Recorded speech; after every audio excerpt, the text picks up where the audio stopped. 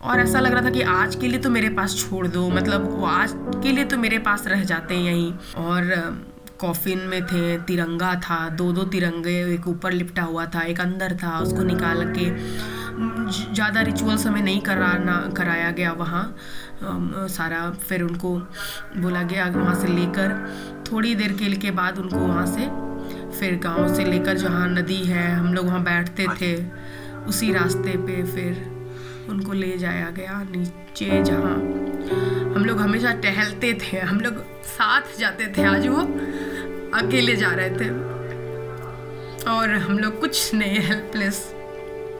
और उनका शरीर आप देखते ना, जो गोली बुलेट लगी थी वो सीने पे थी, कंधे पे थी, उनका पैर चित्थड़ा उड़ गया था नीचे पैर का, मतलब 5-6 गोलियां मैंने देखा उनके। और बोल नहीं पा रहे हैं, मुझे लगा एक बार बोल देते ना, बच्चे इतने छोटे कि वो नहीं समझ रहे हैं, मतलब सब खत्म हो गया ऐसा लगा। उसके बाद फिर सारे रिचुअल्स होकर हम जब आ गए, मतलब वहाँ के बाद फिर हमें ना तिरंगा सौंपा जाता है ना, तब ना वो जो सूबेदार होते हैं, एक स्टार था उनका, वो आए और बोले कि हम लोग ना तिरंगा नहीं जलाते बेटा, ये तिरंगा आपका है। और उस वक्त मैंने वो तिरंगा लिया ना, तो वो एक अलग गर्व था। और एक निशानी ना, अभी तक उनके शरीर की एक ही निशानी जो अभी तक हम लोगों के पास है, और वही स्मेल से हम लोग उसको धोए नहीं हैं। और मुझे लगता है ये दोनों बच्चों के लिए एसर्ट है। आज मेरे पास ये दोनों है, जब मैं नहीं भी रहूँगी तो ये दोनों बच्चों का एक एक तिरंगा पापा के याद का रहेगा। इनको कौन सी चीज का खौफ होता है? ये किससे डरते हैं? अरे डर इससे डरता है, खौफ इनसे डरता है। जब सामने दुश्मन की गोलियां चलती है ना, ये गोलियों के सामने दौड़ते हैं, इनको कोई डरा ही नहीं सकता।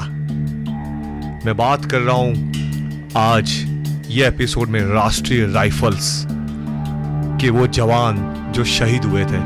तो पहले मैंने सोचा कि राष्ट्रीय राइफल्स क्या है। जब मैंने देखा तो मेरे साथ आपके भी रोंगटे खड़े हो जाएंगे। जरा सर्च करना इंटरनेट पे, राष्ट्रीय राइफल्स के जवान किस मिट्टी के बने हुए होते हैं, क्या जज्बा लेके दौड़ते हैं ये लोग। इसकी रचना करीबन 1990 में हुई थी।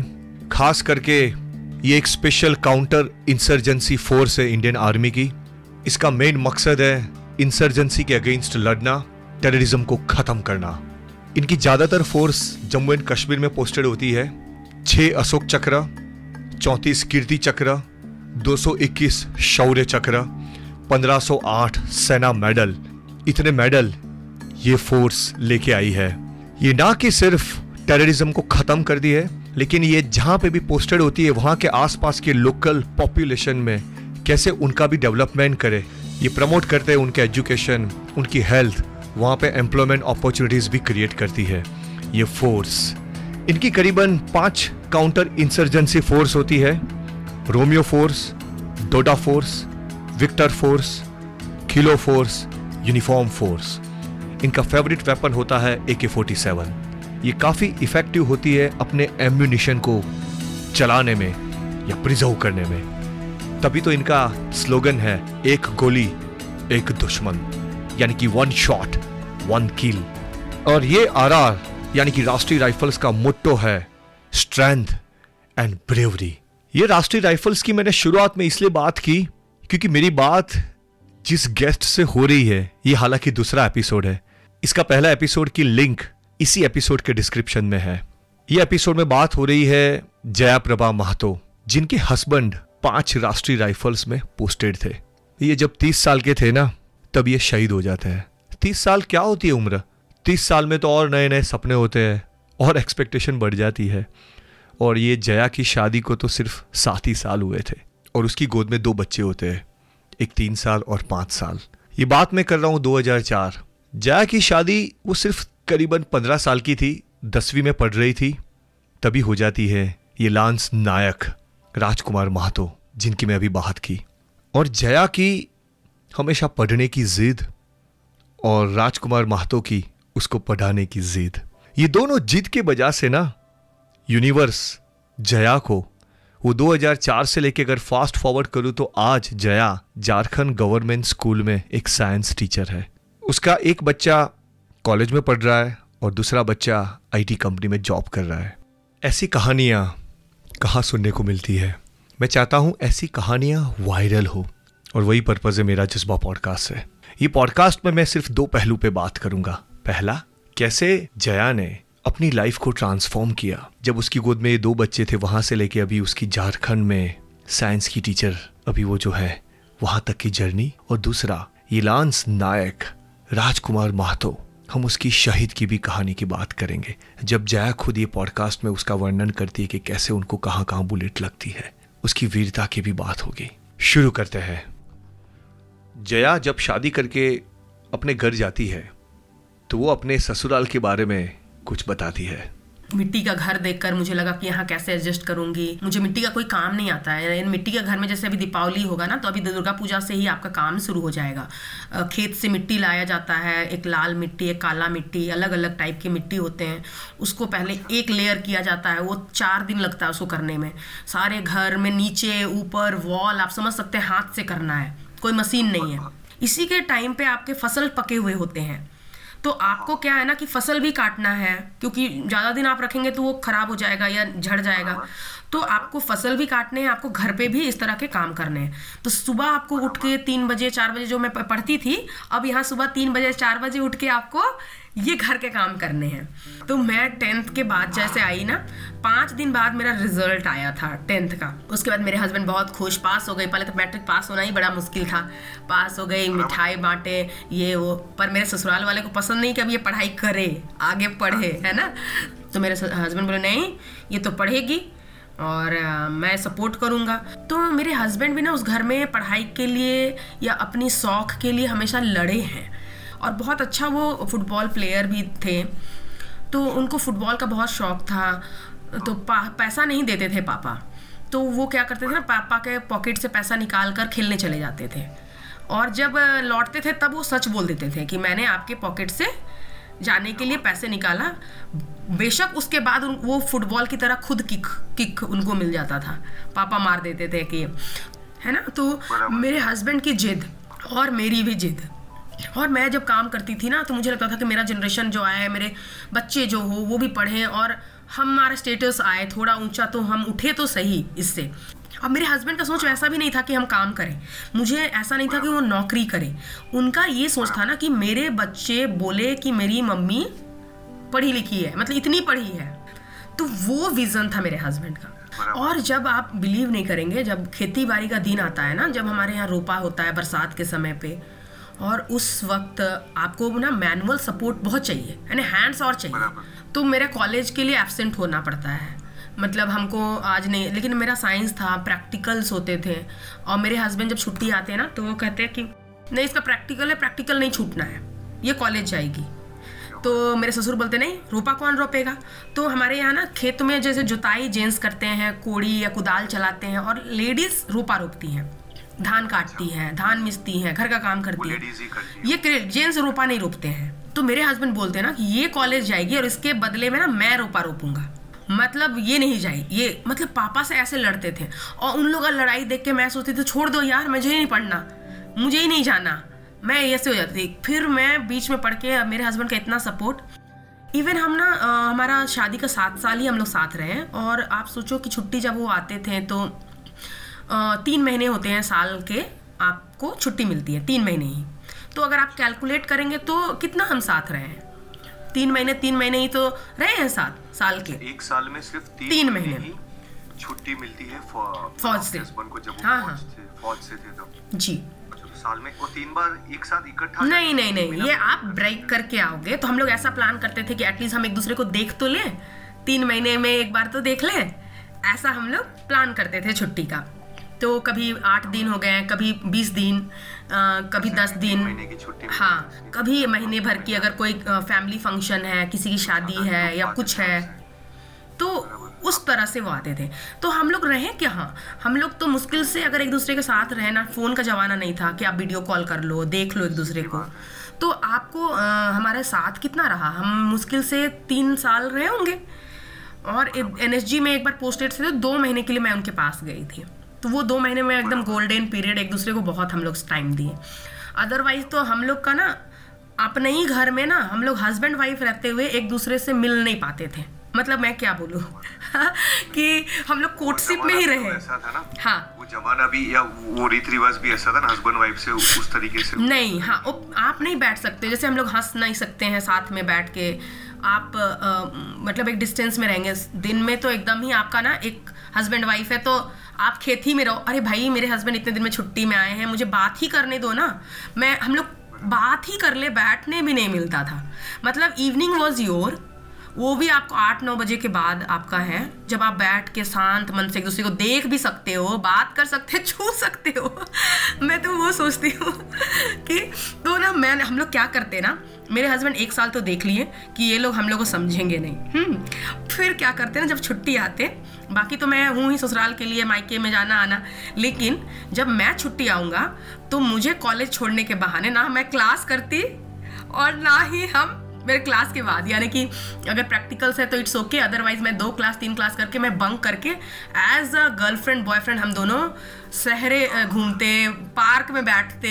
मतलब हस्बैंड वाइफ है बट हमारे पास प्राइवेसी नहीं है, इसलिए हम बाहर घूम रहे हैं। जया जब अपने मायके में थी तब उसके पिताजी कभी भी खेत में इन्वॉल्व नहीं करते थे। वो कहते थे तुमको पढ़ना है।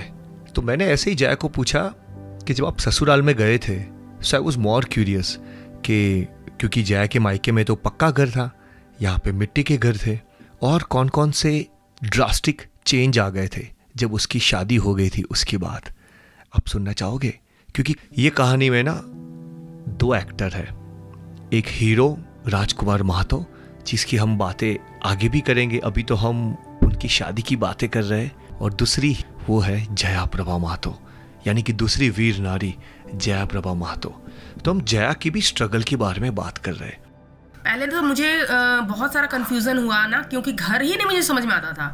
अगर मैं घर से निकल जाती थी ना पानी लेने के लिए भी कुएं से, तो जो हम लोग का जो पतीला होता है, डेगची होता है बड़ा बड़ा, वो सर पे रख के हम पानी लाते थे, तो मेरा सर ना हिलता था, कांपता था, क्योंकि लोड हम कभी ढोए नहीं है ना उस तरह से।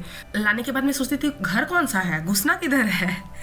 सारे घर तो मुझे एक जैसे लगते थे।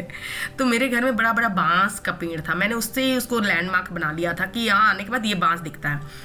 उसके बाद क्या होता था ना, जैसे हमारा घर के बाद जो गोबर होते हैं ना गाय के, वो गोबर लेकर आपका गोबर जमा करने का एक अलग जगह होता है, वो थोड़ा हमारे घर से निकल के था। मम्मी के यहाँ है ना सब कुछ इजीली, मतलब घर से निकलो 2 कदम घर के बगल में ही हमारा हर चीज़ था। कुआं भी घर पे था, है ना, कभी मोटर, हमारे घर में ही कुआं था, घर में ही मोटर लगा था, बाथरूम था, टॉयलेट था, यहाँ कुछ नहीं था, कुछ बाहर था। अच्छा, सब बाहर था। मैंने सिर्फ उनको पूछा आपका रूटीन कैसा था, मतलब कितने बजे उठते थे ससुराल में, क्या था वो रूटीन आपका? सुबह में हम लोग वही 4 बजे सुबह का हमारा रूटीन होता था। और अभी तक हम लोग ना, हम तो वही देखते थे ना, जैसे हमारा फ्लावर मिल भी है, बट ढेकी आप जानते हैं? ढेकी, ये ढेकी होता है ना जिसमें पैर से हम लोग क्या, एक लकड़ी का पट्टा होता है, वो आगे की तरफ लोहा बंधा रहता है उसके मुंह में, और पैर में आप दबाओगे ना तो ऊपर उठ जाएगा, फिर पैर छोड़ोगे तो वो नीचे जाएगा, ठीक है। उससे चावल, हम लोग ना धान से चावल अलग करते हैं, तो वो ना घर घर में होता था। तो हम लोग का सुबह का रूटीन होता था, सुबह उठते ही हम ढेकी कूटेंगे पहले, और उठेंगे आप 3:30 साढ़े 3 वहाँ उठोगे आप? हाँ, और हम लोग ना 5 बजे तक ढेकी कूटेंगे। 3:30 उठ के तुरंत ढेकी, मतलब ढेकी में क्या पैर चलाना है? जी जी जी, चढ़ना है और ऊपर नीचे करना है। हाँ, पैर में ना जैसे दबाओगे आप, again you will raise your leg, ऊपर उठाओगे, दबाओगे, उठाओगे, दबाओगे, उठाओगे, और दबता नहीं है, आपका वजन जाना चाहिए, आपको उसमें वजन डालना होता है। ऐसा थोड़ी है कि कोई हमारा ये अभी कंप्यूटर लैपटॉप का की है कि मैंने ऐसे दबा दिया हो गया। 3:30 से 5 ये काम करते हैं। हाँ, और ना दोनों लोग मिल के करोगे तो और जल्दी होता था। मैं 2 पैर जाएंगे ना उस पे तो भारी होता था, तो ढक ढक ढक, एक आदमी आगे बैठता है, वो हाथ डालता है उस वाले पे। ये प्रक्रिया अब तो खत्म है ढेकी की। फिर खाना बनाना है, खाना बनाते बनाते हम लोग मतलब 6 बजे तक हमारे घर के सारे काम, मोस्टली 7 बजे तक घर के सारे झाड़ू हो गया, हमारा गोबर से ही लीपना होता है ना घर, वहाँ 2-4 रोज में लीपते हैं, अदरवाइज झाड़ू करते हैं। आंगन बड़ा होता है, गोबर की सफाई करोगे, उपले बनाओगे, तो ये हमारा डेली रूटीन है। पानी लाओगे, घर में पानी लाओगे, दूसरे के कुएं से जाकर लाना होता है, कॉमन कुआं होता है, या पीने के लिए हम थोड़ी और अच्छे कुएं से लाते थे जो थोड़ा रेज होता है ना, क्योंकि बहुत दूर होता था सारा पानी, तो दूर होता है ना, थोड़ी दूर पे जाना पड़ता है, पैदल जाना होता है। हाँ पैदल जाना है, मतलब उतना दूर नहीं कहूँगी, बट आपको निकल के लगभग आपको 50 कदम तो जाके आगे आना पड़ेगा, तो जाके वो लेके आओगे। हाँ, कुआं से पानी भरोगे, पानी लेकर आओगे, तो हस्बैंड आने से मुझे बहुत सपोर्ट हो जाता, वो मेरे साथ साथ में पानी ला के देते, तो ये भी घर वाले को पसंद नहीं है ना कि वाइफ के लिए इतना काम कर देता है मेरे साथ साथ, मतलब वो ना हर काम में, अगर मैं खेत भी जा रही हूँ तो साथ में चले गए, भले वो बैठे हैं, वो नहीं कर रहे हैं लेकिन बैठे रहेंगे, तो वो एहसास या साथ देना ना वो बहुत खलता है। मतलब कि वो घर में भी मुझे तो ऐसा लगा कि अगर हम कहीं भी रहें, अगर साथ रहे ना, तो काम नहीं लगता है, अच्छा लगता है, मतलब साथ मिल जाए ना तो मुझे लगता है कुछ भी काम हम कर सकते हैं। तो उस तरह का खेत का हमारा सुबह का 7 बजे तक हम खेत पहुंच जाते थे, और खेत में फिर दिन भर हम काम करते, और फिर वहां से शाम को 5 बजे वापस। 5 बजे फिर कब जाते थे? नहीं जाते थे ना, जब खेती के टाइम पे नहीं जाना पड़ता। वो समझा। हाँ, बंक कर लेते हैं, प्रैक्टिकल्स नहीं है तो नहीं जाते थे ऐसे। और अगर कॉलेज भी जा रहे हो ना आप, तो जिस दिन कॉलेज जाना हुआ उस दिन तो थोड़ा सा घर में सबको पसंद नहीं रहता था, कॉलेज जाते थे, और फिर मेरा मायके बीच में है ना, जो रूट मायके होकर मुझे जाना, तो मैं थोड़ा वहाँ भी चली जाती, तो कभी मायके का ये नहीं हुआ। और ज़्यादातर कोशिश करते, जैसे एग्ज़ाम है तो मायके में, तो ये सपोर्ट मिला, ससुराल से भी मिला, क्योंकि इतना हस्बैंड का बोला हुआ था ना, तो एग्ज़ाम है तो पढ़ाई के लिए कुछ नहीं सुनते हैं मेरे हस्बैंड हमेशा आपका स्टैंड लेते थे जब एकदम पढ़ाई के मैटर में। सब अच्छी आदतें रही, सबको समझ में आ गया था कि पढ़ाई के लिए हम लोग इसको रोक नहीं सकते हैं, चाहे वो खेती का कुछ भी हो या और कोई भी, ये जाएगी बराबर। लेकिन ना गांव में ऐसा है कि आपको फ्री नहीं रहना है, बहू है ना, तो झाड़ू बनाएंगे हम खुद ही, और ये क्या बोलते हैं वो जो बिस्तर होता है ना, नहीं रह सकती। हाँ, गांव में बहू ने, और ऐसा अभी भी वो हो जाते हैं ना कि वो फ्री रहना भी नहीं चाहते हैं, मतलब वो हैबिचुएटेड हो जाते हैं, उनको भी लगता है कि हम कुछ प्रोडक्टिव करते रहें, तो वो लोग ना उसको दूसरे वे में लेते हैं। लेकिन हमारे पास क्या है ना, हम फ्री हो तो हम कुछ पढ़ ले, हम वो सोचेंगे ना कि कुछ पढ़ ले, कुछ कर ले, हम पढ़ना है मुझे। तो ये लोग क्या करते हैं ना कि वो जो बिस्तर होता है, गेंदरा होता है, लेदरा होता है, वो सिलते हैं, पुराने कपड़ों को अंदर डालते हैं, फिर उसकी सिलाई करेंगे। जब खेती नहीं होगी ना तो इस तरह के बहुत सारे काम आ जाएंगे। और नदी है ना BIT के बगल में, तो वहाँ ना गर्मियों के पानी मिल जाता था, तो सब्जियाँ उगाते हैं, और सब्जी हमारे यहाँ क्विंटल से निकलते हैं, 50 kg 100 kg ऐसे। और गोंगरा होता था, नेनुआ होता था, कद्दू होता था, और ये लोग उतना तो खाएंगे नहीं, बेचना होता था बराबर। तो बेचने के लिए भी सासू माँ जाती थी, और मेरी जेठानी भी जाती थी बेचने के लिए, तो मेरे लिए भी कभी कभी टोकरी लगाती थी। तो मैं बोलती थी ना, सुनो मैं बेचने नहीं जाऊंगी, मैं मेरे नैहर वाले वहाँ खरीदने आएंगे और मैं तो फ्री में डाल दूंगी। तो हंसते लोग कि ठीक है, लेकिन मुझे बोलते ज़रूर थे, पर मैंने ना बोला कि नहीं, मैं खेत में काम कर दे रही हूँ, मैं बेचने नहीं जाऊँगी। तो माँ लोग जाती थी, बहुत बार कोशिश किया मुझे, बट ससुर जी भी थोड़ा सपोर्ट करते थे, नहीं बहू है ये नहीं जाएगी। बट बड़ी दीदी तो जाती थी, बड़ी वाली जेठानी तो जाती थी। फिर मेरे ससुर जी को बीच में कैंसर भी हो गया, डिटेक्ट हुआ कैंसर, और ससुर जी उससे पहले मेरे उस पढ़ाई में सपोर्ट नहीं कर रहे थे। और मैं ना प्रेग्नेंट जब थी ना, वो मेरा बहुत ये लाइफ रहा मेरा, मतलब वो लाइफ मैं कभी नहीं भूलती हूँ। हमारा फर्स्ट बेबी हम लोग कंसीव मैंने किया था इंटरमीडिएट, मतलब फाइनल ईयर में, 12th के फाइनल ईयर में। तो मुझे ना, जैसे मैं 12 में थी, और मुझे ना था कि अभी हम लोग को बच्चा नहीं चाहिए, एटलीस्ट मैं तो पढ़ रही थी, तो मुझे लगा कि चलो कम से कम ग्रेजुएशन वाले ये पे रहे। पर मेरे हस्बैंड को, हम लोग को था कि अगर मुझे कुछ हो जाता, वो मुझे बोलते तुम अभी नहीं समझती हो, लेकिन मैं कुछ हो जाएगा ना तो तुम किसके सहारे रहोगी, एक बच्चा होना चाहिए। अब आई बात कि बताएगा कौन घर में, ये भी एक बड़ी बात है। मैं बोली मुझे नहीं बताना है, मैं नहीं बताऊंगी किसी को।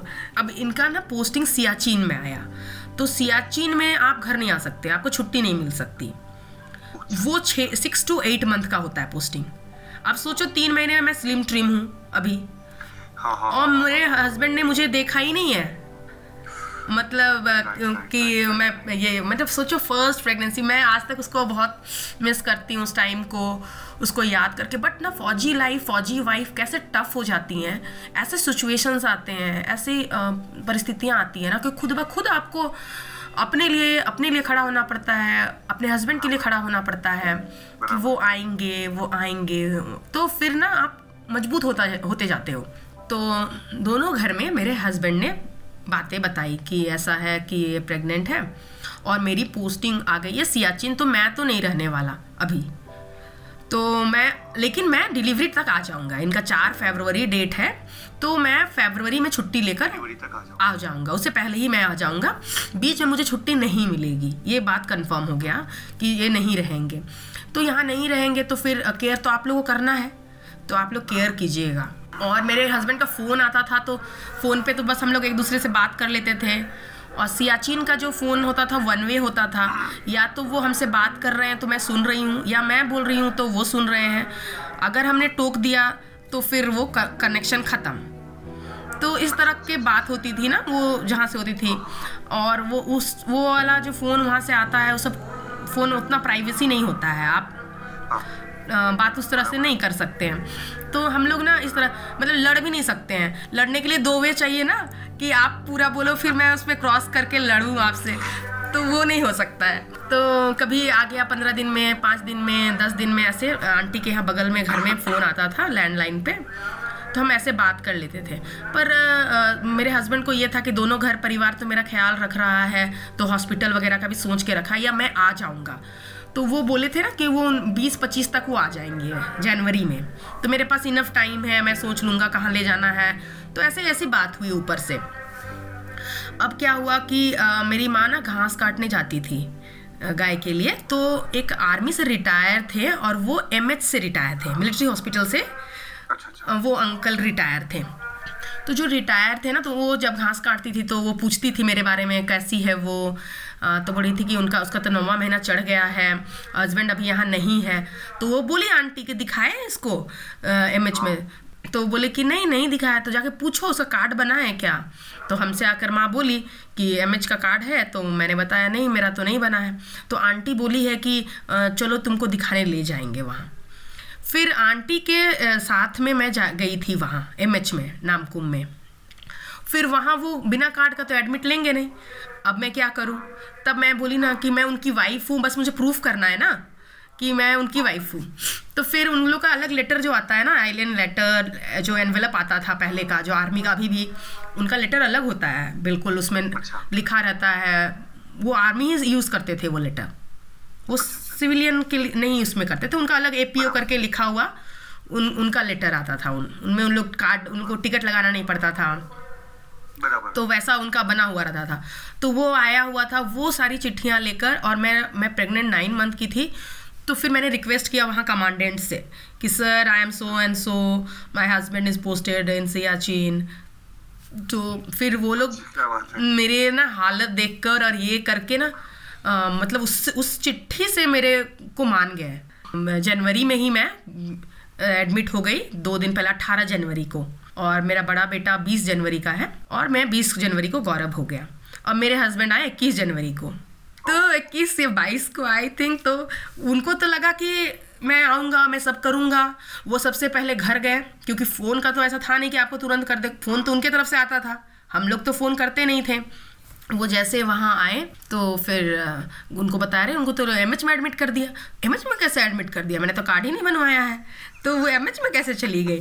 अब MH में कैसे पहुंच गई, हाँ, एडमिट कैसे हुई, एडमिट कैसे हो सकती है। और वहाँ तो इतना रूल रेगुलेशन को खुद पता है, खुद फौजी हैं, तो हो ही नहीं सकता है, सोचते हैं बिना कार्ड का तो वो लेंगे ही नहीं, देखेंगे ही नहीं। फिर तब लास्ट में जब वो एकदम उनसे रहा नहीं गया, तुरंत से वो वहाँ से आए देखने के लिए, और हमारा जो सेक्शन था, हम जहाँ एडमिट थे वहाँ आए, और बच्चे को गोद में लेकर वही उस दिन आंख भर के उन्होंने बोला ना कि आज मुझे ऐसा लगता है कि लाइफ में तुमको कोई भी प्रॉब्लम होगा ना, तुम उसका सॉल्यूशन अपने आप निकाल लोगी। ये मुझे पूरा बिलीव है, क्योंकि ये ऐसी स्थिति में तुम यहाँ पहुँच जाती हो तो तुम कुछ भी कर सकती हो। तो फिर इस तरह से, और वो स्टेज मेरा बहुत इस तरह का ही रहा कि प्रेगनेंसी में भी मैंने ना अकेले उसको लाइफ को अकेले ही लीड किया, क्योंकि ना दोनों परिवार से मुझे कोई काउंसलिंग नहीं मिला जो मिलना चाहिए, सपोर्ट उस तरह का कि खाना पीना, डॉक्टर और ऐसे। और हस्बैंड ने मुझे ऐसे देखे हैं जैसे मैं स्लिम ट्रिम हूँ, और जब मैं बच्चे को डिलीवर करती हूँ तब वो आते हैं, तो उन्होंने वो स्टेज को जो होता है ना पेरेंटहुड, दोनों मिलके दोनों की रिस्पॉन्सिबिलिटी होती है, दोनों का रोल होता है, और मतलब वो नहीं था मेरे पास कि नहीं आए। फिर तो ये सेकंड टाइम पे वो आए थे, सेकंड में वो रहे, तो ये मेरा इस तरह से जर्नी चला। सेकंड प्रेगनेंसी में वो थे आप? हाँ, सेकंड प्रेगनेंसी में वो थे, तो वो सपोर्ट और वो कितना मैं रिलैक्स थी मुझे पता है कि सेकंड प्रेगनेंसी में वो थे। और छोटे बेटे का भी हाइट, नाक, नक्शा सब पापा की तरह है, तो मैं बोलती हूँ ना ये कम खाया है इसलिए इसकी हाइट मेरे जैसे ही रह गया। और ये कौन सी क्लास में थे जब सेकंड प्रेगनेंसी? सेकंड वाले ना मेरा पार्ट 2 फाइनल ईयर 2001 अगस्त। बट आप 12th में ही थे? 12th नहीं 12 में गौरव है बड़ा वाला, 12th स्टैंडर्ड का फाइनल ईयर, और ये ग्रेजुएशन का है मेरा सेकंड बीएससी सेकंड ईयर। क्या बात है, आप बीएससी तक तो पहुंच गए थे तब तक? हाँ, बीएससी हो गया। फिर मेरे इसी बीच में मेरे ससुर जी को कैंसर डिटेक्ट हुआ, और फिर मैंने ससुर जी के लिए रोज़ मैं उनके लिए खाना वगैरह लाना, हॉस्पिटल में सेवा करना। तो ससुर जी ने देखा ना मेरे ये सारे बिहेवियर्स, तो उनको लगा कि ना हमें यही लोग कर सकते हैं, मतलब बहू नहीं, ये मेरी बेटी है। और इस तरह का उनको चेंजेस हुआ कि पहले लोग ना उनको गांव में कहते हैं कि ये छूत का बीमारी है, कैंसर हमें हो जाएगा, उनके फ्रेंड सर्किल आना छोड़ दिए। तो बहुत सारा ससुर जी को लगा, मेरे परिवार खड़ा रहा, मेरे अपने पापा ससुर जी के साथ हमेशा खड़े रहे, तो उनको वो लगा कि ये फैमिली है। हाँ, कि बहू भी इतना करती है, प्रेग्नेंट थी तो मेरे लिए इतना कि खाना लेकर आती है, सब कुछ करती है, रुकती है, सारा काम जो जेठ का वो मैं करती थी। तो उसलिए ससुर जी का भी जो है उनका व्यू, उनका दृष्टिकोण चेंज हुआ मेरे लिए। फिर मैं जब ग्रेजुएशन में की, मेरा रिजल्ट आया ना, तो लोग ना नीचे से ढूंढते हैं मेरा नाम, 3rd डिवीज़न में देख लो, 2nd डिवीज़न में। इवन मैं भी ना फर्स्ट का तो उम्मीद नहीं कर रही थी कि भाई नीचे से देखो मैं, और उसमें पेपर में आते थे ना रिजल्ट, पहले इस तरह का तो नहीं है, पेपर में आता था, तो लोग पेपर में नीचे से ढूंढते हैं कि अच्छा इसमें नहीं, अच्छा सेकंड में ही ढूंढते हैं, ऊपर तो देखना नहीं है। पर मेरा ना फर्स्ट में जब, हाँ फर्स्ट तो आऊँगी नहीं इतना काम करके, घर बच्चे और ये। तो फिर जब मेरा फर्स्ट डिवीज़न हुआ, फिर लोग गांव में फैल गया बात, अरे इसकी बहू तो ग्रेजुएट हो गई और साइंस लेकर पढ़ी है और फर्स्ट डिवीज़न की है। तो फिर और मेरे ससुर को बधाई मिला घर में, और अब मेरे ससुर बोलते हैं कि नहीं ये एमएससी भी करेगी, ये आगे भी पढ़ेगी। तो गांव में कितने ग्रेजुएट थे? कोई नहीं थे ना, बहू में तो कोई नहीं थे। आपके गांव की पहली बहू तो मैं थी, बेटी को तो पढ़ाते ही नहीं थे, बेटी की भी शादी तो ऐसे ही हो जाती थी ना। तो मुझे लगता है कि मेरे हस्बैंड के बाद में जो एक इंजीनियरिंग किए थे ना बीआईटी से उनके दोस्त, उनकी वाइफ आई थी ग्रेजुएट बाद में, मेरी शादी के बाद। अदरवाइज जो बहू ने खुद से पढ़ के करना, तो I was the first graduate. मेरे इवन ना मेरे सास को भी मैंने चेंज कर दिया, हर तरह से चेंज कर दिया, इसलिए कि ससुर का तो जो सेवा हुआ तो उनको भी लगा, और मैं घर भी देख रही हूँ, हॉस्पिटल भी देख रही हूँ। अब वो घर में अब मुझे लोग समझते, मेरे हस्बैंड को समझते, हमारी फीलिंग्स समझते लोग। तो जब वो समझने लगे, घर रहने जैसा हो गया, तब ये नहीं रहे, वो हो गया हमारे साथ। मतलब जब आप सास बदल गई, हाँ, ससुर जी भी बदल गए, थोड़ा सा फैमिली को आपने ठीक कर लिया, हाँ, आपके एजुकेशन पे सबको और भरोसा हो गया, अब तो एमएससी के बाद आप ना जब कोई नहीं रहे, मैं नहीं समझा, तो आप बीएससी कर रहे थे? आप नहीं, मैं एमएससी में सेकेंड ईयर में थी, फाइनल ईयर। और जब आप एजुकेटेड हो जाते हो ना, तो लोग आपसे ना दूसरे वे में कम्युनिकेट करते हैं, बात करते हैं। तो जैसे मेरा कोई अहमियत नहीं था जब मैं मैट्रिक पास उस घर में गई, लेकिन जैसे मैं ग्रेजुएट हो गई, लोग आपसे सजेशन लेंगे, लोग आपको ना जब बात करते हैं तो दूसरे तरह से बात करते हैं। तो वो जो आपको इज्जत मिलता है, ध्यान मिलता है, लोगों का रिस्पेक्ट मिलता है ना, वो मेरी सासू माँ समझ रही है, घर के लोग समझ रहे हैं कि वो दृष्टिकोण चेंज हो जाता है। बड़े लोग आएंगे, गांव के मुखिया सरपंच आएंगे, वो बात करेंगे, आपको इन्वॉल्व करेंगे। अब क्या हो गया ना, मेरा रोल चेंज हो गया घर में, दोनों घर में। मतलब घर का कोई काम करना है तो मुझसे एडवाइस लिया जाता, मुझसे पूछा जाएगा। अभी भी कहता हूं ना, हिम्मत चाहिए, ऐसा काम करने के लिए हिम्मत चाहिए। जया बीएससी तो खत्म करती है, एमएससी की भी शुरुआत करती है, लेकिन मैं उनको पूछता हूं आपको कभी ऐसी मोमेंट नहीं आई थी कि मैं ये छोड़ दूं? उनके साथ हस्बैंड तो रहते नहीं थे परमानेंट, कभी सियाचिन या कभी अलग अलग जगह पे राजकुमार जी का पोस्टिंग होता था, तो ये घर के काम में भी जुड़ना, बच्चे तो इतने छोटे थे, तो फिर भी कभी ऐसा मन नहीं हुआ कि मुझे नहीं पढ़ना है, मैं छोड़ दूंगी? मैंने ये सवाल पूछा था जया को। आप सुनना चाहोगे? बने रहिए मेरे साथ। Listen to this courageous story of Jaya and Rajkumar. नहीं, कभी नहीं। पढ़ाई को तो मैंने ना कभी नहीं छोड़ा। एक बार मैंने छोड़ने की कोशिश की थी, वो भी क्यों छोड़ने की कोशिश की, पार्ट 2 बीएससी पार्ट 2 में कि हमारे इधर ना ऑनर्स पेपर होता है एंड सब्सिडरी पेपर होता है। तो सब्सिडरी का मार्क्स ना ऐड नहीं होता है ऑनर्स पेपर में, तो हम उसके लिए उतना नहीं पढ़ते हैं। जब मार्क्स नहीं ऐड होता है तो you have to just pass mark लाना होता है। तो 35 वाज पास मार्क। तो मैं ना पढ़ रही थी और केमिस्ट्री में मेरा ब्रेक लग गया पार्ट 2 में, मैं फेल हो गई केमिस्ट्री में, और ऑनर्स पेपर में मोर देन 60% मेरे मार्क्स थे पार्ट 2 में। अब मैं हस्बैंड को बोली ना कि सुनिए ना, मेरा एक ब्रेक लग गया, अब मुझे नहीं पढ़ना, अब ना मैं चलूँगी आपके साथ। उसे मैं एनएसजी में ज्वाइन किया था दिल्ली। तो मैं बोली कि दिल्ली अच्छा है, मैं कभी गई नहीं हूँ और मैं घूमूंगी नहीं, अब तो रहूंगी आपके साथ दिल्ली में, आपके साथ रहना चाहती हूँ अभी। हाँ, तो क्योंकि आप पढ़ाई करते थे इसलिए आपको हस्बैंड से अलग रहना पड़ता था। जी, अगर आप पढ़ाई नहीं करते तो मैं तो हस्बैंड के साथ रहती, बिल्कुल। हाँ, और वो लाइफ बिल्कुल अलग लाइफ होता। मैं 7 साल में मैं मतलब लगता कि मैं 70 साल जी हूँ हस्बैंड के साथ, वो वाला आता। बट मैं पढ़ाई की वजह से मेरे हस्बैंड मुझे नहीं ले गए। ऐसा नहीं था कि उनको नया क्वार्टर मिला था, मैं 2 मंथ्स के लिए घूमने गई थी, तो एकदम नया सब कुछ। और सबकी लाइफ में देखती थी, हस्बैंड के फ्रेंड लोग भी तो वैसे ही ज्वाइन किए, सबकी फैमिली थी और सब चाहते थे। किसी की वाइफ पढ़ नहीं रही थी, सब कोई इंटर या मैट्रिक करके छोड़े हुए थे, कोई पढ़ने वाले नहीं थे। हाँ, एक्चुअली मेरे हस्बैंड जवान थे ना, सिपाही थे, तो सिपाही में तो लोग 19 साल 20 साल में भर्ती हो जाते हैं, तो वो भी जीवन साथी तो वैसे ही ढूंढेंगे ना, अपने से हाई क्वालिफाइड तो ढूंढेंगे नहीं, वो तो ढूंढेंगे ना मैट्रिक तक या इंटर तक। मैं जॉब भी करूंगा तो भी। हाँ, तो पढ़ना चाहिए। इवन उनके वहाँ सर्किल में भी कुछ बोलते थे, 1-2 को छोड़कर बाकी लोग कहते थे कि ले आओ, मतलब वाइफ को साथ रखो, है ना। तो लेकिन मैंने भी उस टाइम पार्ट 2 पे जब मेरा क्रॉस लगा ना, मैं फेल हो गई उस पे, तो मैं बोली ना, मुझे नहीं पढ़ना, अब छोड़ दो, अब साथ में रहेंगे और अब हम लोग भी अपना लाइफ वहाँ स्टार्ट करते हैं ना। आज तक मैंने आपको चूल्हा चौका में ना होता ना, पसंद से खिलाना, उनको ड्यूटी भेजना, वो तो लाइफ जिया ही नहीं हमने, कभी जिया ही नहीं वो लाइफ कि हस्बैंड का पसंद का कुछ मैंने बनाया है। आज जो सबके लिए बन रहा है वो सबका पसंद है।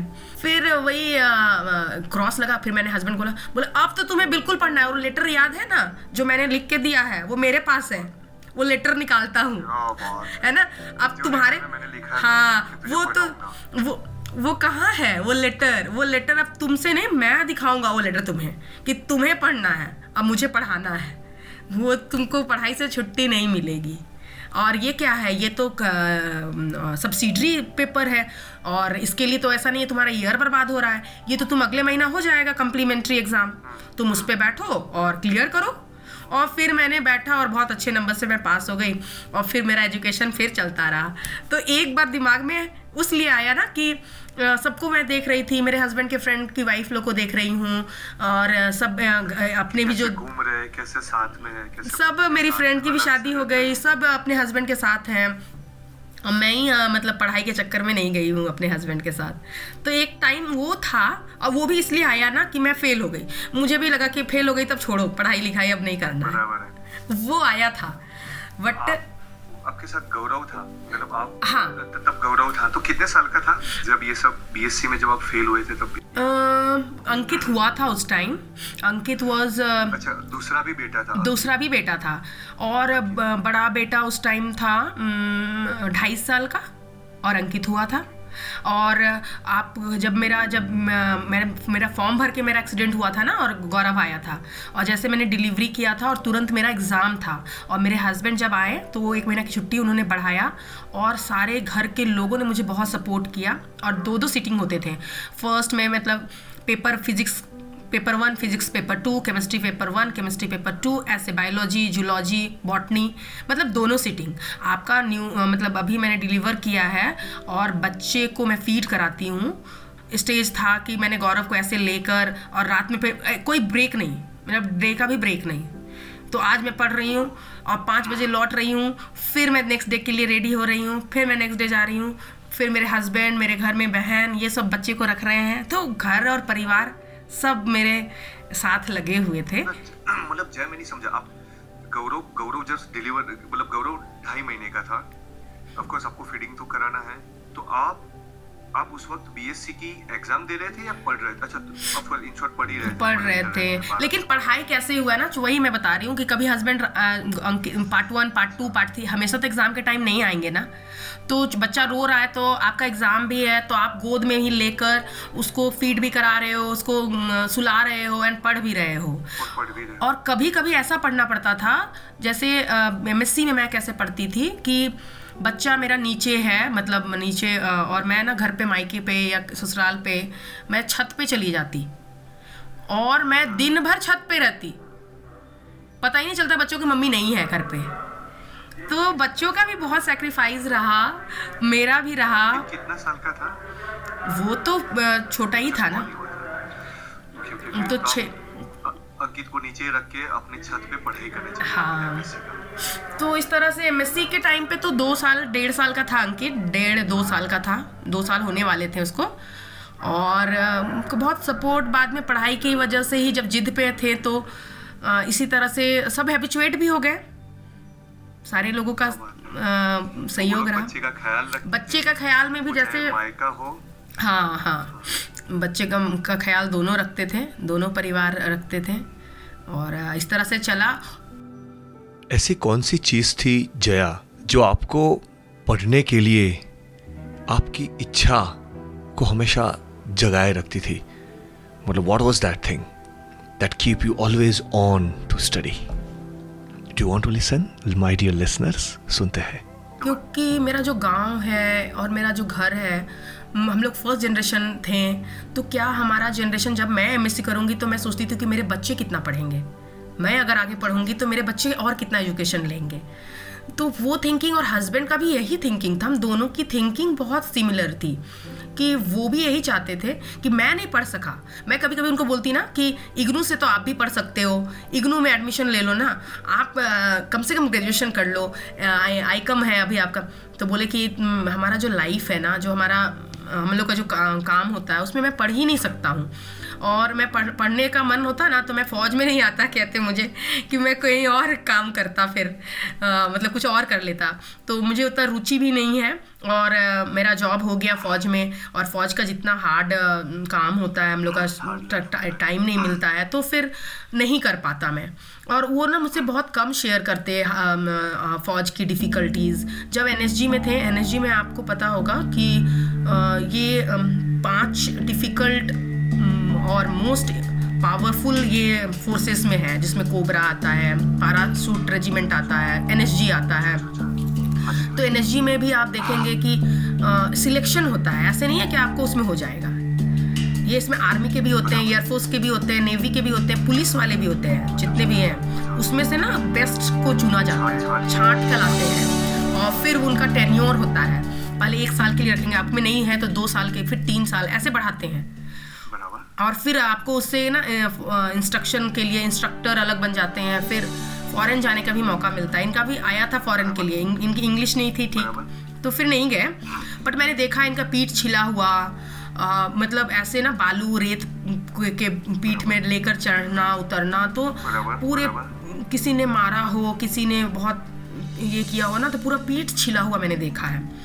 और जिस पीरियड में मैं गई थी एनएसजी में इनके साथ 2 महीने रहने के लिए, तो मैंने इनका देखा था। उससे पहले प्लेन हाईजैक हुआ था 99 में ना, कंधार वाला, कंधार। तो उसके बाद एनएसजी को इन्वॉल्व किया गया था as a drill, as a training, कि फ्यूचर में कभी कुछ ऐसा प्लेन हाईजैक होता है तो किस तरह से एनएसजी उसमें उसको बचा सकता है, हेल्प कर सकता है, इस तरह।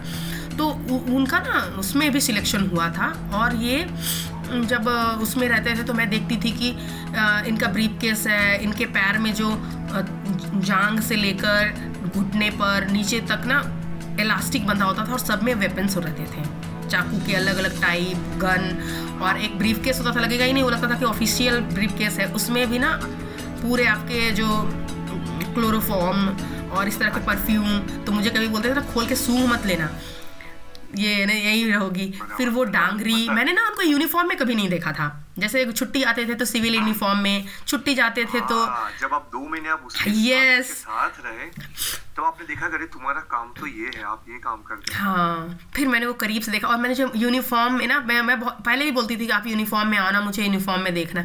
तो मुझे बोलते कितना यूनिफॉर्म पहनता हूँ दिन और रात वहाँ, तो इसलिए मैं पहनता नहीं हूँ। और शुरू से आया नहीं, तो अब वैसे जाता भी नहीं हूँ। तो मुझे मौका मिला तो वहाँ तो एनएसजी का अलग यूनिफॉर्म होता है, एनएसजी का एक डांगरी होता है, वो अलग होता है यूनिफॉर्म। वो आपका ऑलिव ग्रीन नहीं रहता है, वो किसी एक दिन पहनना होता है, अदरवाइज उनका ना देखोगे आपके अलग ही होता है वो। और ये बहुत मतलब इस कमांडोज होते हैं, यस कमांडोज, एनएसजी कमांडोज। हाँ, तो मुझे भी नहीं पता था इसका इम्पोर्टेंस, इवन कमांडो क्या है या एनएसजी क्या है। मैं तो बस सोचती थी कि चलो फौज में ऐसे। छोटा बेटा ना थोड़ा सा मेरा वो उसको अट्रैक्ट है वो फौज की तरफ। सीडीएस भी क्लियर किया, एनडीए के लिए भी किया, लेकिन नहीं कर पाया। सीडीएस में उसने क्वालिफाई किया था रिटर्न, एफकैट कर लिया, बट उसका इंटरव्यू में कहीं रुक रहा है वो। तो उसने ना बहुत स्टडी किया है, बहुत सारा चीज़। मुझे नहीं इतना फौज के बारे में नहीं पता ना, उसको उतना पता है। तो जब वो फोटो देखा ना एक यूनिफॉर्म में, और अरे ये तो कमांडो, पापा कमांडो में भी थे क्या? फिर मुझे पता चला, अभी हाल की मैं बात बता रही हूँ, 2 साल 3 साल पहले, तब मुझे लगा कि अरे एनएसजी का इतना मतलब ये है, मेरे हस्बैंड एनएसजी में थे, अच्छा मतलब ये रोल में थे, मुझे नहीं पता था। ये काम करते थे। मतलब यहाँ आना एक बहुत बहुत बड़ा ख्वाब भी होता है कि मैं एनएसजी में रहूं, एनएसजी का मेंबर बनूं। तो वो ये थे, और मैंने उस टाइम उनको देखा। और मेरा स्ट्रगल था ऐसे ही। जब आगे मैं अगर कहानी बढ़ाती हूँ तो ये जितना मैं दोनों बच्चे हो गए, मैं अब एमएससी में थी, अब मेरा पढ़ाई ख़त्म होता, तो मुझे वो बोल रहे थे कि या तो बीएड कर लेना, कराऊंगा, या कुछ। क्या बात है? कौन, आपके हस्बैंड? मेरे हस्बैंड बोलते थे हाँ कि बीएड कर लेना या टीटीसी कर लेना, टीचर ट्रेनिंग कर लेना, इसके बाद आफ्टर एमएससी। अच्छा, मतलब आपको टीचर बनना था, आपके हस्बैंड राज ने सोचा था कि नहीं आप? उन्होंने सोचा ना कि this will be teacher ladies के लिए इसलिए अच्छा है कि वो बच्चों को भी समय दे पाएगी और पढ़ाई से भी जुड़ी रहेगी। वो आपका पूरा करियर एक लाइफ बना के गए। मुझे हाँ, नहीं आता। वो खुद एमएससी करवाया, फिर मेरे साथ रहना। वो होता है ना जया, नई शादी होती है। नहीं, आप लोग ये तो पूरी शादी नई ही है। हाँ, बच्चे हो ना, कभी कभार मिलते हैं, बट फिर भी उन्होंने वैसा नहीं सोचा कि जया चल मेरे साथ थोड़ा टाइम बिता। कुछ लोग हस्बैंड कहते हैं ना वाइफ को, तू मेरे को टाइम ही नहीं देती है। हाँ। आपके हस्बैंड हमेशा सोचते थे तू वहां रहे, दूर रहे, मैंने जो लेटर लिखा था तुझे पढ़ाऊंगा, तू पढ़। और अभी वो सोचते तुझे टीचर बनना है। मुझे मतलब वो सोच परेशान कर देती है। मैं सोचती हूँ ना कि हमारा क्या होता है ना, जैसे हम जुड़े ही थे क्या इसलिए कि वो मुझे मेरा एजुकेशन, मेरे पापा नहीं करा पाते साइंस में, वो उतनी पैसे नहीं थे, उतने फ़ी नहीं दे पाते। साइंस के लिए आपको और भी चाहिए, ट्यूशन भी चाहिए, फिर कभी आपको बुक्स चाहिए, एप्रन चाहिए, फिर आपको लैब का अलग चाहिए। वो आर्ट्स में उतना खर्च नहीं है, तो मेरे पापा नहीं पढ़ा पाते, मुझे पता है। और मैं नहीं ऑप्ट करती साइंस अगर मैं आगे कंटिन्यू करती तो, कि मुझे हिस्ट्री बहुत पसंद था, तो मुझे हिस्ट्री हॉनर्स लेकर पढ़ना था। और वैसे साइंस तो है, देखो साइंस इसलिए भी लिए ना, साइंस का एक उस टाइम पे ना ये भी था, साइंस के स्टूडेंट है, मतलब साइंस के स्टूडेंट है, वो वाला। सीधी बात है। हाँ, वो बहुत मान था। बहुत बहुत।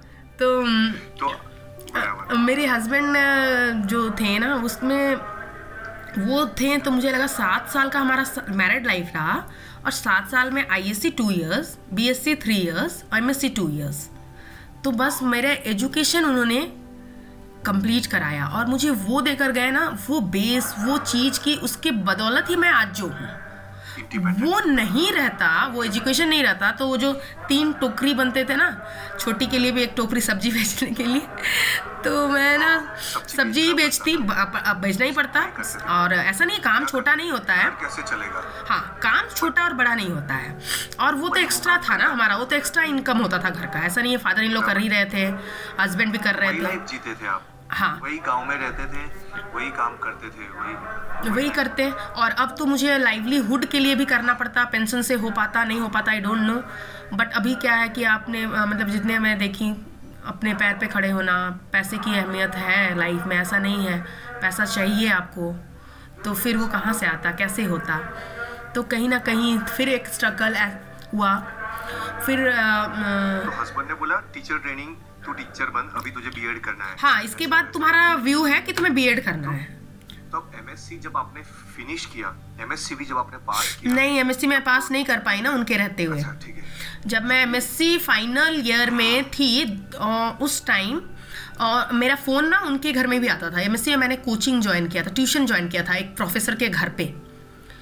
तो मैं वहाँ आती थी, तो मुझे कुछ कन्फ्यूज़न डाउट रहता था कुछ सब्जेक्ट्स में। तो सर मैंने जो स्पेशल पेपर लिया था एंटोमोलॉजी, तो वो सर उनके घर में जाती थी, और मेरे कुछ फ्रेंड्स भी जाते थे। और उसका रूट ना अलग से था, वो रूट को जो ज्वाइन करता था, वो ब्रिज ना कुछ दिनों के लिए टूट गया था। तो कभी कभी जैसे मुझे फेवर देर हो जाता था, मैं भैया को बोलती, तो भैया भी गुस्सा होते हैं, उतना दूर कोचिंग ट्यूशन क्यों लेना है जब सुविधा नहीं है। तो मैं ना कोशिश करती कि मैं किसी पे डिपेंड ना हूँ, खुद ही अपने से चली जाऊँ, मतलब वो देख कर ना कि सबको कोई मेरे लिए क्यों करेगा ना, मैं खुद ही करना है मुझे, रास्ता निकाल दिए। हाँ, तो वो सब भी मैंने देखा है कि वो मुझे पता चलता था। और उनके जाने से पहले ही लोगों का ऐसा ऐसा एटीट्यूड मैंने देखा है ना कि मैं कर रही हूँ तो it's okay, all with me, जितना ही है, लेकिन अलग से टाइम देना या टाइम निकाल कर मेरे लिए करना, मेरे साथ चलना, वो नहीं कर पाते थे लोग। तो मैं वो उसमें एक लर्निंग था मेरा। और सर के यहाँ भी ना मेरा फ़ोन आता था मेरे हस्बैंड का। तो मैं अपने मायके में थी, और मैं अपने प्रोफेसर के यहाँ गई हुई थी, तो वहीं फ़ोन आया सुबह, और बोले ना मेरा प्रमोशन हुआ है। वो लांस नायक थे, सिपाही से लांस नायक, एंड देन नायक बनने वाले थे, नायक बनने वाले थे। और आपका NSG के बाद उनकी पोस्टिंग RR में हो गई थी, 5 RR में, राष्ट्रीय राइफल। तो ये राष्ट्रीय राइफल बहुत सेंसिटिव एरिया होता है, और हर फौजी को लगभग ना ये RR काटना ही पड़ता है, ये RR की ड्यूटी देनी ही पड़ती है हर फौजी को। तो वहाँ, और ये NSG में थे, तो NSG के बाद गए थे, तो इनकी रिस्पॉन्सिबिलिटी, इनको लोग अलग से देखते थे। वहाँ जब है बहुत सेंसिटिव एरिया, और इनके साथ जो थे उस दिन लड़ाई में भी, वो भी बताते हैं ना कि राज ऐसे थे, राज में बहुत मतलब आगे से मतलब लड़ने के लिए और हर चीज़ लेने के लिए तैयार रहते थे। तो उस दिन मुझसे बात की है पहले मुझे कि मेरा प्रमोशन हो गया है और मैं 7 तारीख को घर आ रहा हूँ, और अपने सामान वगैरह खुद पैक, क्योंकि इनका जो टेन्योर 2 years का था ये ख़त्म। टेन्योर 2 ही साल का होता है RR में, तो ये 2 साल का टेन्योर भी इनका ख़त्म हो गया था, और ये खुद घर आने वाले थे। तो राइफल्स में भी 2 साल खत्म कर दिया। हाँ, 2 साल होकर अब इनको आना था, और हमारी जो यूनिट थी वो राजस्थान में थी उस टाइम, जो पेरेंट यूनिट है, वहाँ आकर इनको ज्वाइन करना था। तो जब वो RR में थे, हमसे बात हुई, वो सारा हाल चाल लिया। मेरे फादर इन लॉ भी गुजर चुके थे कैंसर से ना, उनकी डेथ हो चुकी थी। तो वो भी मेरे हस्बैंड पूछते थे हमको कि माँ कैसी है, अब तो माँ की रिस्पॉन्सिबिलिटी हमारी है। और उनको तंगने, अभी मैं ना, मेरा जैसे ही पीस पोस्टिंग आ जाएगा यहाँ राजस्थान, फिर ना माँ को लेकर हम लोग आ जाएंगे, हम लोग माँ के साथ अपना इधर रहेंगे, अब मेरा फैमिली लाइफ भी शुरू होगा। ऐसे करके हमारी बात हो रही थी। फिर ना बोले ना कि आज ना उनको मीठा पसंद नहीं था और मुझे मीठा पसंद था, तो वो बोले ना कि आज ना मैं जो मीठा खाऊंगा, मेरा प्रमोशन भी हो गया, मैं घर आने वाला हूँ और मुझे मीठा पसंद नहीं है, बट आज मैं रसगुल्ला खाऊंगा, मीठा खाऊंगा आज। ऐसे बोले। मेरे सर से, मेरे प्रोफेसर से भी बात की है कि कैसे हैं सर, कैसा चल रहा है इसका पढ़ाई, ऐसे सब बढ़िया, ये वो सब बात हो गई सर से भी। शाम को फिर फ़ोन तो ऐसा मुझे पता है कि घर में ऐसा आता नहीं है इनका फ़ोन, तो फिर आया नहीं। नेक्स्ट डे 2 बजे मेरे घर पे फ़ोन आया और मेरे हस्बैंड के फ्रेंड ने वो फ़ोन किया था, तो मैंने ही उठाया था उसको। तो वो मुझे बोले ना आपसे बात नहीं करना है, भैया हैं क्या? तो मैं बोली ऐसा क्या बात हो गया कि मुझसे बात नहीं करेंगे, भैया को ढूंढ रहे हैं। और मैं ना कॉलेज से आके खाना खाने के लिए मैं सोच रही थी, तो फिर एमएससी के सेकंड ईयर में थे। हाँ, एमएससी सेकंड ईयर में, फाइनल ईयर में थे। तो फिर मैंने खाना खाने के लिए मैं फ़ोन पकड़ा दिया, भैया को बुला। भैया भी बोले ना कि चाचा को बुलाओ, को सुन लिए, भैया को पता चल गया। और वो बोले चाचा को, चाचा के घर में ही फ़ोन था, तो चाचा को बुलाएं। अब चाचा भी ना सुन लिए, लेकिन कोई रिएक्ट नहीं कर रहा है। उसके बाद चाचा हाँ हाँ करके जवाब दिए। उसके बाद ना चाचा गए और चाची को बोलते हैं ना कि इसको ले जाओ, पहले खाना खिलाओ इसको। तो मैं बोली कोई पूछता नहीं है कि मतलब खाना खा लो अलग से, अभी ये बोल रहे हैं पहले खाना खा लो, ससुराल जाना पड़ेगा। बोले ससुराल क्यों जाना पड़ेगा? मैं थोड़ा डाउट कर रही हूँ कुछ कि क्या हो गया, कुछ हुआ कुछ नहीं। अब भैया ना आंसू भर लिए भैया, पर बता नहीं रहे हैं। फिर वो पापा के पास गए, फिर ना माँ लोग को पता चला कि वो नहीं है, गोली लगी थी एंड शहीद हो गए। ये इन लोग को पता है, पर मुझे इन लोग नहीं बता रहे हैं कि ऐसा कुछ हुआ है। अब सब हम लोग तैयार हो रहे हैं कि नहीं ससुराल जाना है। फिर तुरंत जिस तरह से ना मेरा खबर है पूरे मोहल्ले में फैल गया, और मैं मायके में थी, दोनों बच्चे को तैयार किया गया और हम लोग फिर वहाँ से ससुराल की तरफ हम लोग आए। कितने साल के बच्चे थे? वही 5 साल 2 साल 5 साल का गौरव था, 2 साल का अंकित था, 2.5 साल बोलो। फिर वो जब हम रेडी होकर हम लोग जब ससुराल की और आने लगे, तो आए तो देखिए बहुत भीड़ है, लोग भरे हुए हैं, पर अभी भी मुझे नहीं पता था कि क्या हुआ है, क्यों इतने लोग क्यों आए हैं। तो पापा ने मुझे बताया ना, मैं बहुत जिद कर रही थी, कुछ हुआ है, मुझे लग रहा है कुछ हुआ है।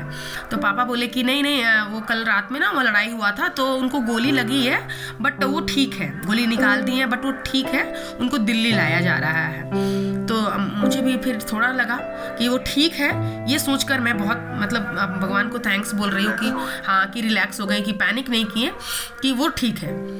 बट क्या हुआ ना कि 4 जून को हुआ था, 5 को हमें खबर आया, और 5 को ही मतलब खबर होने के बाद कि वो आना है, तो पता चला कि आज नहीं आएंगे, वो फ्लाइट वगैरह का कुछ प्रॉब्लम हो गया, तो वो 7 को आएंगे मतलब। और सोचिए वो बोले थे हमको 7 को आएंगे ना उस दिन फ़ोन पे, कि पैक मैंने सारा, हाँ, और 7 को ही 4 और 7 को ही वो आए, बट वो आए दूसरी तरह से।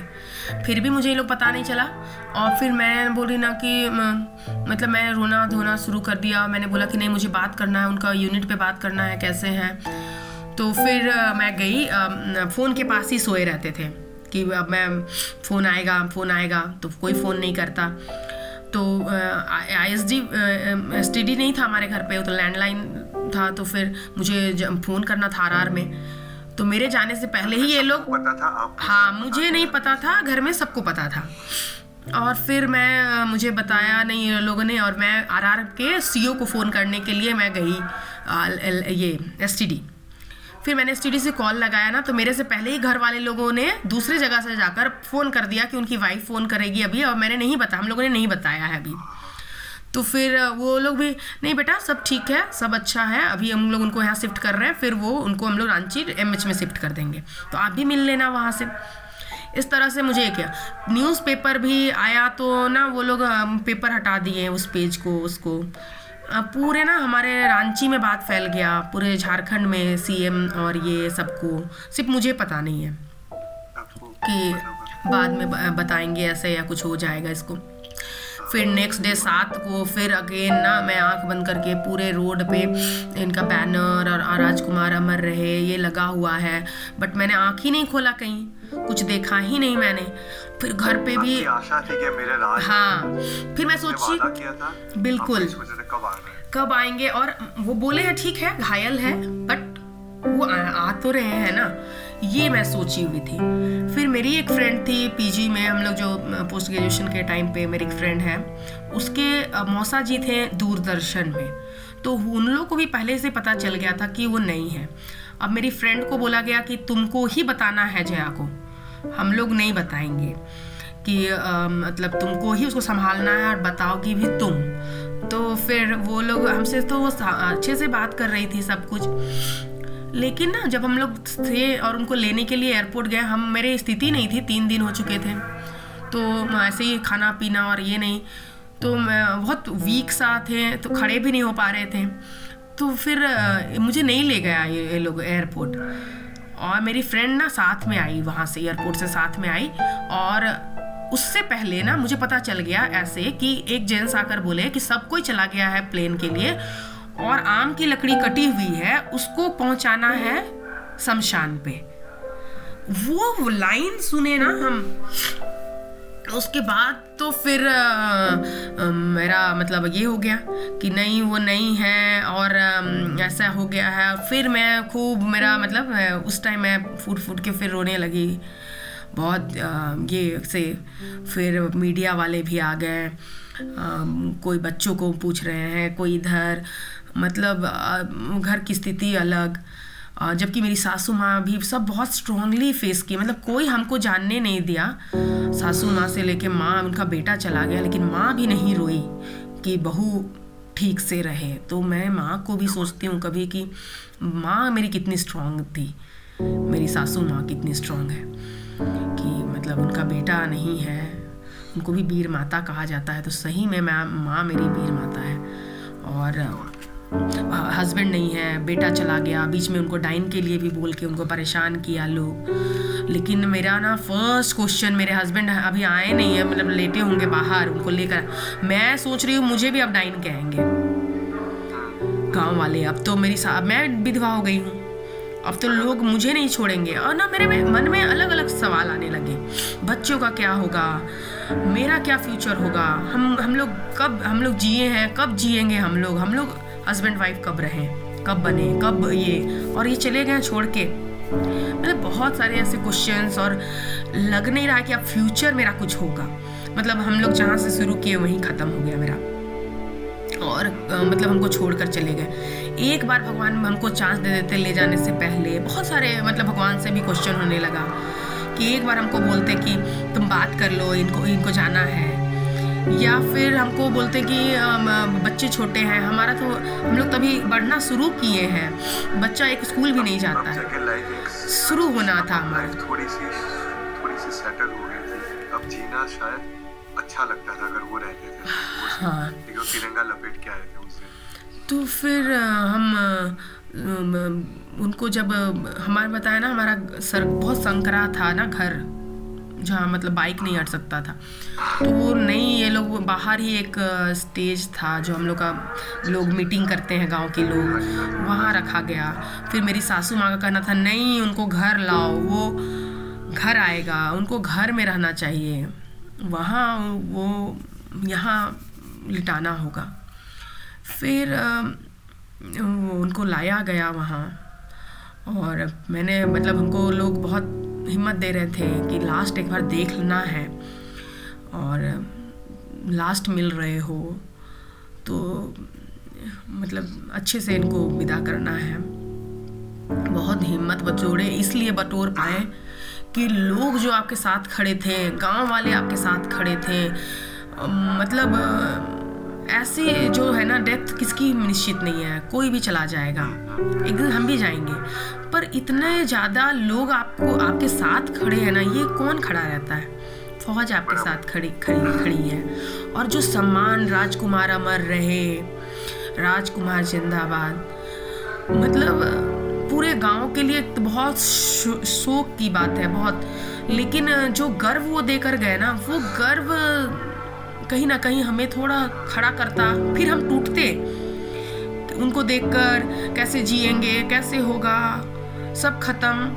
लेकिन फिर ना वो गर्व आ जाता, फिर आप टूटते, मतलब जब उनके रहते तक। और ऐसा लग रहा था कि आज के लिए तो मेरे पास छोड़ दो, मतलब वो आज के लिए तो मेरे पास रह जाते हैं यहीं ऐसे ही। लेकिन इतने करके आए हैं तो बस उनको थोड़ा वहीं पर मतलब उनको लाया गया, खोला गया, और कॉफिन में थे, तिरंगा था, 2 तिरंगे, एक ऊपर लिपटा हुआ था, एक अंदर था। उसको निकाल के ज़्यादा रिचुअल्स हमें नहीं कराया गया वहाँ सारा। फिर उनको बोला गया वहाँ से लेकर थोड़ी देर के बाद उनको वहाँ से फिर गांव से लेकर जहाँ नदी है, हम लोग वहाँ बैठते थे उसी रास्ते पे, फिर उनको ले जाया गया नीचे जहाँ हम लोग हमेशा टहलते थे। हम लोग साथ जाते थे, आज वो अकेले जा रहे थे और हम लोग कुछ नहीं, हेल्पलेस।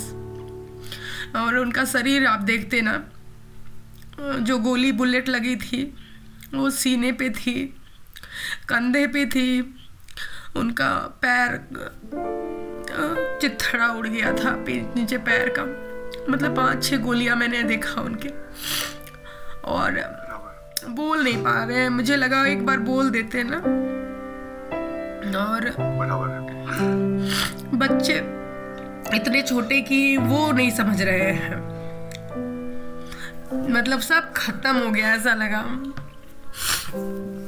उसके बाद फिर सारे रिचुअल्स होकर हम जब आ गए, मतलब वहाँ के बाद फिर हमें ना तिरंगा सौंपा जाता है ना, ये मुझे नहीं पता था। तो तब ना वो जो सूबेदार थे, एक स्टार था उनका, वो आए और बोले कि हम लोग ना तिरंगा नहीं जलाते बेटा, ये तिरंगा आपका है। और उस वक्त मैंने वो तिरंगा लिया ना, तो वो एक अलग गर्व था। और एक निशानी ना, अभी तक उनके शरीर की एक ही निशानी जो अभी तक हम लोगों के पास है, और वही स्मेल से हम लोग उसको धोए नहीं हैं। और मुझे लगता है ये दोनों बच्चों के लिए एसर्ट है। आज मेरे पास ये दोनों है, जब मैं नहीं भी रहूँगी तो ये दोनों बच्चों का एक एक तिरंगा पापा के याद का रहेगा। और मुझे तो ऐसा लगता है कि जब मैं इनकी शादी भी करूँ ना, तो ये तिरंगा रहे, लोग इसको जाने एज अ रिप्रेजेंट करेंगे कि दिस इज़ मतलब फादर के लिए अभी भी है वो। और वो तिरंगा हम लोग को ना अभी भी, मतलब आपको एक स्मेल है, हम कभी प्रॉब्लम में होते हैं, कभी कुछ होता है ना, तो उससे की जो हिम्मत मिलती है ना, जब आप देखते हो कि मैं उनकी पत्नी हूँ, मैं एक शहीद की पत्नी हूँ, वो कितना वीर होते हैं। वो घर परिवार सबसे पहला उनका अपना ड्यूटी होता है, वो देश होता है, हम बाद में आते हैं। ये बोलते भी थे कि देश मेरे लिए पहले है। वो हमेशा ना कसम परेड को याद करते हैं। हमसे जो बातें होती ना, जब हम लोग कभी बात करते हैं तो क्या बात करेंगे, अपने प्रोफेशन को ही बात करते हैं लोग, आने वाली फ्यूचर को बात करते हैं। तो मेरा पढ़ाई बात होता, हमारा फ्यूचर बात होता, बच्चे बात होते हैं, और कुछ अपनी पहले की कुछ बातें बताते हैं। उसमें ना वो हमेशा कहते कि जब हम फौज में गया, मेरे उनके मौसा जी उनको छोड़ने गए थे, तो मैं घर से कभी अलग नहीं रहा, कभी नहीं। तो मैं जब घर से मैं यहाँ से जब गया वहाँ ट्रेनिंग के लिए, बरेली में इनका ट्रेनिंग सेंटर है, रेजिमेंटल सेंटर। तो जब मैं वो बात बताते थे ना, और कभी हमको रेजिमेंट बुलाया जाता है, तो मैं उसको एहसास करती हूँ उनको कि यहाँ ये ट्रेनिंग लिए होंगे, इस मैदान में फुटबॉल खेले होंगे, यहाँ वो शपथ लिए। तो वो ना कसम परेड को बहुत याद करते हैं। आप देखेंगे फौज में ना नाम, नमक और निशान, ये 3 चीज के लिए ना फौजी जान दे देता है। ये जो नाम होता है, निशान, नाम, नमक, निशान, आप ना गूगल भी करना, आप इसको देखना कि नाम, नमक, निशान, ये फौजी इसके लिए जीता है। अपने मतलब पलटन का नाम, अपने पलटन का जो नमक हो गया, उसके जो फ्लैग होता है रेजिमेंटल, उसके लिए। और नमक होता है देश का, और निशान होता है अपने जो फ्लैग का। तो ये नाम, नमक और निशान, रेजिमेंटल का नाम, उसका झंडा और देश, इसके ये प्रथम है इनका। और ये शपथ लेते थे, बोलते जब हम लोग जब हमारे पासिंग आउट परेड होती है ट्रेनिंग के बाद, तो ट्रेनिंग में जो हम लोग करते हैं जिस तरह से, और जब हम लोग शपथ ले लेते हैं ना, जो ओथ टेकिंग होती है पासिंग आउट परेड में, उसको कसम परेड बोलते हैं ये लोग। अच्छा, तो उसको कसम कहते परेड, हैं। हाँ, तो वो कसम परेड के बाद ना देश पहला है। और जो मोटिव है ना, कैसे कोई मतलब गोली खा लेता है, कैसे बिना डरे वो आगे बढ़ता जाता है, सारे फौजी ऑफिसर्स जवान, उन हिम्मत कहाँ से आती है इनमें। तो ये जोश इनमें ना यही है, जब ये इस तरह के ट्रेनिंग लेते हैं, इस तरह के इन्वायरमेंट में रहते हैं और इस तरह की जो कस्में होती हैं उसको निभाना जानते हैं।